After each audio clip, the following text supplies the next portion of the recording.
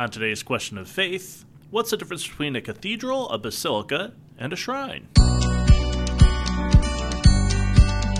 Everybody, this is Question of Faith. I am Mike Hayes. I'm the Young Adult Ministry Director in the Diocese of Cleveland. And I'm Father Damian Ferentz, Vicar for Evangelization. And I am Christina Harrison, Administrative Assistant in the Office of Clergy and Religious. Ooh, Office of Clergy and Religious. Straighten up and fly right. Here we go. Yeah, no kidding. Christina, what exactly do you do here? I know a shorter question is probably what don't you do here? Yeah, so basically I am the Administrative Assistant for Father Dan Schlegel, who's the Vicar for Clergy and Religious, and soon to be Father Joe Mamich, who will be the Vicar for Clergy. Less than a month. And starting in November. I tell both of them my job is to make you look good, more or less. But our office does a lot of stuff. We basically serve those who serve in our diocese. So nice. The priests, the deacons, and the religious, and we do a number of things. I'll tell you how most priests would know her is that if you are going to serve outside the diocese, you need a letter of suitability to do so. Mm-hmm. So, for instance, I'll be doing a wedding soon outside the diocese, and I have to request a letter of suitability from the Vicar for Clergy. He writes that to the bishop of the next diocese. Correct. Or the other Vicar of Clergy, and Yes. then they know I'm coming, then they give you permission, and all that happens. So that's yes. probably the most common experience that at least the brother priests have of you. Probably, and deacons. And then if you're away studying, which I was for 3 years in Rome, my contact person with my budget was Christina Harrison. So it was Yes. Ciao, Christina. Yep. Buongiorno. Yep. And I would email you at 6 in the morning, which was noon when I got done with my writing. Yep. So, yeah, I had sending emails at all weird times of the day. Yeah, we also help with like the diocesan jubilees Yes, for the priests right. and the deacons, celebrating significant jubilees, the religious jubilee. We help with ordinations and day of sanctification. So, yeah, there's lots of stuff that... All the fun stuff. all the fun stuff, yeah. Mm-hmm. I know the Clergy Personnel Board meets with people all the time, Yep. to talk about assignments. So I've got my meeting coming up for my possible ordination coming up in May. So Christina did send me a whole big questionnaire. Yep. Is it on a Monday? It is actually, yeah. What a surprise. We used to call the personnel board the personality board. Because a lot of what they have to do is figure out priests' personalities and deacons' personalities and try to find good fits. Good fits, yeah.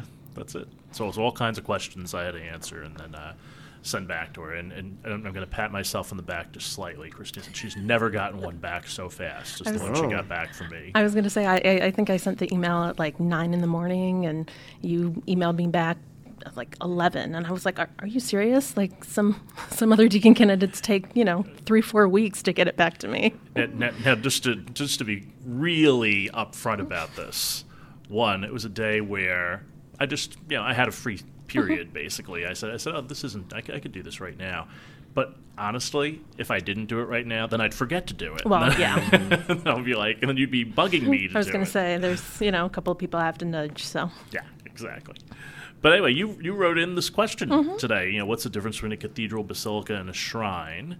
And so, what was in your mind when why did this come to your head and say, I think I'll ask these guys about this? Yeah. So when I was in parish ministry, I was doing RCIA, and this question usually came up around Lent for the rite of election. We would, tell our candidates and catechumens, hey, we're going downtown to the cathedral, and, we're going to do this service called the rite of election, and, catechumens become elect, and da-da-da-da, you get to meet the bishop, it's a big ordeal, and everyone would be like, well, what's a cathedral? And so we had to explain what a cathedral was, and then as we were doing that, someone, would ask, "Oh, what's a basilica?" or "What's a shrine?" And so, even my dad, who, is 67 years old, he really doesn't even he knows that these places are set apart from just your, regular home parish, but there's differences between the three. So I thought, we have a cathedral, and we have a couple of shrines in the diocese. So, philosophy is sometimes known as the art of making helpful distinctions. So we'll ask Mr. Mike Hayes to make distinctions. So what do you have? You actually wrote on this. I actually, believe it or not, I actually Googled this to say, well, let me make sure. I think I know what the answer to this, but let me make sure. So let me do the research. So I Google it, and an article comes out, what's the difference between a cathedral and a basilica? By me. There you go. So I wrote for Mustadelo. So like a cathedral is a home church for the bishop. Essentially that's where the bishop's chair is, the cathedra, and represents the seat of authority in the diocese. That's a cathedral. So wherever the cathedral is, that's where the bishop is, essentially, right? And only the bishop sits in the cathedra. Correct. So if I celebrate Mass, which I do regularly in the cathedral, I sit in another chair, not in his chair. It's the bishop's chair. That's right.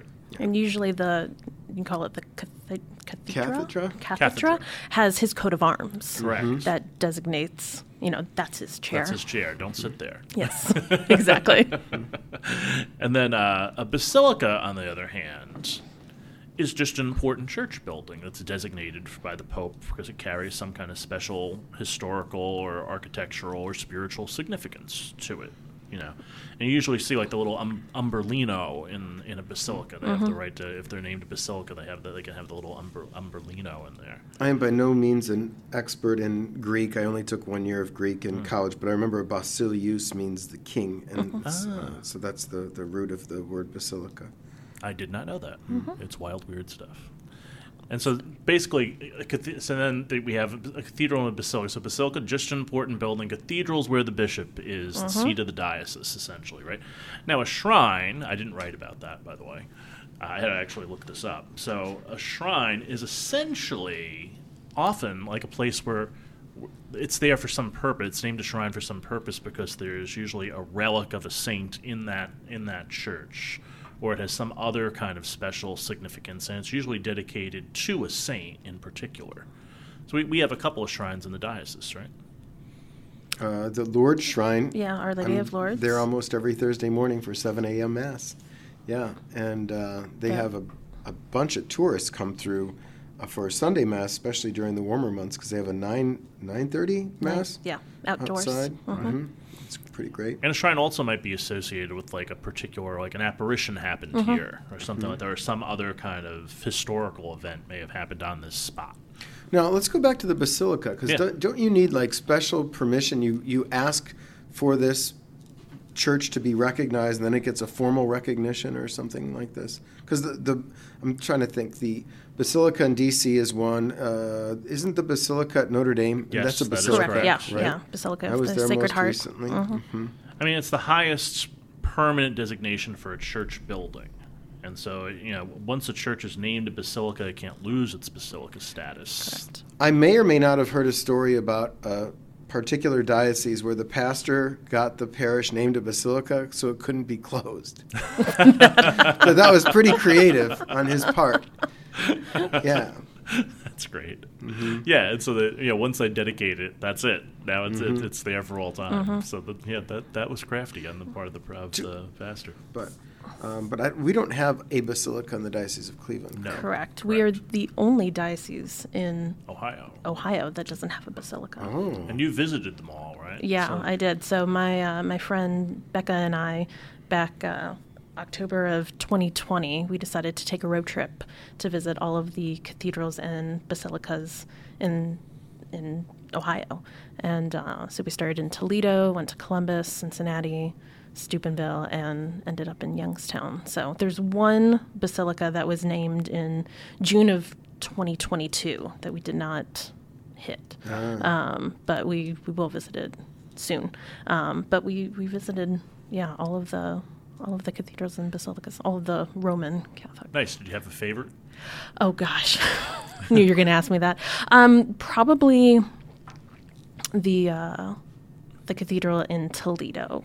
I don't know if you guys have been there. Oh my gosh, that place is just enormous. It's 2 football fields long. Wow. And in comparison, our cathedral is only 1 football field long. But I loved the grandeur of that cathedral. I also loved the intricate detail that was placed on like the wood carvings and the what do you call it? The confessionals, and I mean stained glass windows. I mean, that place is just, you walk in and you just know that, you know, God is present in this space.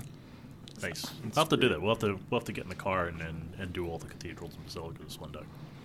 Yeah. One week. I was going to say, we did it in 3 days. Oh, wow, really? Yeah, so we, like I said, we started in Toledo. We went to Rosary Cathedral, as it's called, and then we went down to the Basilica National Shrine of Our Lady of Consolation, which I know a number of people do pilgrimages there. And that place is awesome. If you go downstairs, there's a huge reliquary of first-class relics. So my friend and I were just like, oh my gosh, it's so amazing. And then we went to Columbus, St. Joseph's Cathedral, which is, I mean, it's a nice cathedral. Yeah. It's in downtown Columbus, similar to Cleveland here.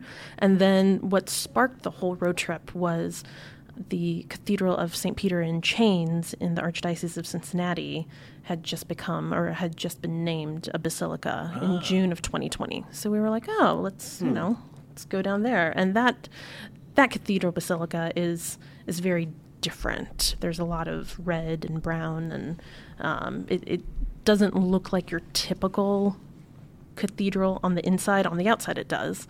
But yeah, I would say if you want a unique church, go to the Cathedral Basilica of St. Peter in Chains. Now, you said Cathedral Basilica, so church can be a cathedral and a basilica. Correct, yes. And actually also a shrine. And it could be all three of those things. Or it could be two. So I lived in D.C. for a couple years, and the National Basilica of the Shrine of Our Lady of the Immaculate Conception, I think is the name. Correct, yes. So it's a shrine and a basilica, but the cathedral is St. Matthew's. Right. And I had to learn that, and I figured it out, but it took a little while to get that going. And then there's a place called, what is it called? It's the Franciscan Zone. It's a monastery, the Franciscan Monastery, but I think that's a shrine as well. So there might be a couple little shrines in D.C., but the big one is the Shrine of the Immaculate Conception, which is also a basilica. And I think, is it true that if a pope visits a church, it automatically gets one of those designations? It wouldn't surprise me. Yeah, it wouldn't surprise me. It usually does. Because John Paul, Benedict, and Pope Francis all visited that place. And I was there for 2 of those visits, in fact. Oh, nice. Yeah. Not John Paul, because I was only 3 in 1979. But when Benedict came when I was a student there in 2008, and then I went for Junipero Serra's canonization mass, maybe 2013, 2014. Oh, nice. So. And I know the one in Baltimore is a cathedral, basilica, and a shrine. Isn't it the oldest in the yes, in the also country? the first Catholic cathedral in the United States. So it's the Basilica of the National Shrine of the Assumption of the Blessed Virgin Mary in Baltimore. That's a mouthful. I was just about to say that is really a mouthful. But it's also the co-cathedral of the Archdiocese of Baltimore. Very cool. Very nice. Yeah. Christina, where do you go to church, speaking of churches? Churches. So my husband and I are members of St. Charles Borromeo in Parma. It's kind of like a shrine. I mean, it really is. Truly. But we recently moved to Strongsville, and so when we don't go to St. Charles, we just go down the road to St. John Newman, which is on Pearl Road. Yeah. Very cool. Yeah. What do you like about there? It's a little more. I feel like St. Charles it's huge, it's beautiful, but St. John Newman, like the pews are a little bit closer together, so it feels a little bit more intimate. They have a really active, Life Teen program and Knights of Columbus. I feel like they just are constantly doing just all sorts of stuff for teens and children. So it's a nice little parish. I really like Father Barry Gehring, who's the pastor there. Father Barry and I were in seminary together, and he was formerly the pastor of St. Adalbert in Berea, and he's done some renovations of the church recently, and I was there for a talk maybe last month, but it's sharp looking. It's cozy. I would say it's cozy because St. Charles is Romanesque. It's more traditional in its architecture. This is more modern. But again, like we had talked last week, there's a reverence, but it's also a little less formal. So it's got a nice feel, and it is built in the round. Although he did move the music to part of that round, but Yeah, it's a nice parish. And he's got a dog. What's his dog's name is Newman, Yes, right? exactly. St. John Newman. Yeah. Big old black lab, right? Yeah, so when he's not celebrating Mass, he's usually in the nave with Newman. So you walk in, hey, and he's just the most chill dog. Do you ever go to the Life Teen Mass there? Is it a 5 p.m. or 5:30 p.m. Sunday? I have not, but I've heard that it's Their music it's is amazing. outstanding. Yeah, it's really, and that band is, or what do we call it? We don't want to call them a band. The music ministry group has been together for some time, and they're excellent. Yeah. In fact, in our diocese, Father Dave Woost, Bishop's little brother, when he was newly ordained, was assigned there. And they were the first or second parish in the diocese to bring Life Teen to the diocese. The other one was John Newman or John Bosco in Parma Heights. I remember that, being in high school and hearing of this strange thing called Life Teen. So, yeah. Nice.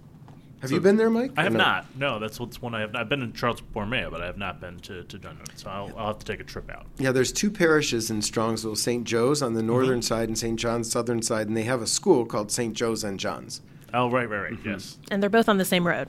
So Yeah. if you are on 71 South and you get off at Pearl, you'll drive down, you'll hit St. Joe's on the right, and then it's like 2 miles away, you'll hit St. John's on the left. And depending on what time of day you drive, you could get there in about 3 minutes or 30. Right. Yes, exactly. The traffic in Strongsville can be a nightmare. That is true. Also true. And so our readings for the 28th Sunday in Ordinary Time. First readings from Isaiah. This one speaks to me. On this mountain, the Lord of hosts will provide for all peoples a feast of rich food and choice wines.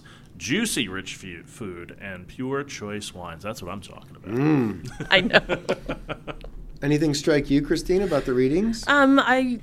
Looking at the second reading, Philippians, I really love Philippians and what Paul writes. And I feel like, I could have a bumper sticker that says, I can do all things in Christ who strengthens me. Like, that's just a great motto to live by. But, just the whole reading, at the end it says, my God will fully supply whatever you need in accord with his glorious riches in Christ Jesus. Just a reminder to trust in God and in his timing, too. And I'll take the gospel then, which builds off the first reading, especially where God provides on this holy mountain. So there's this wedding feast.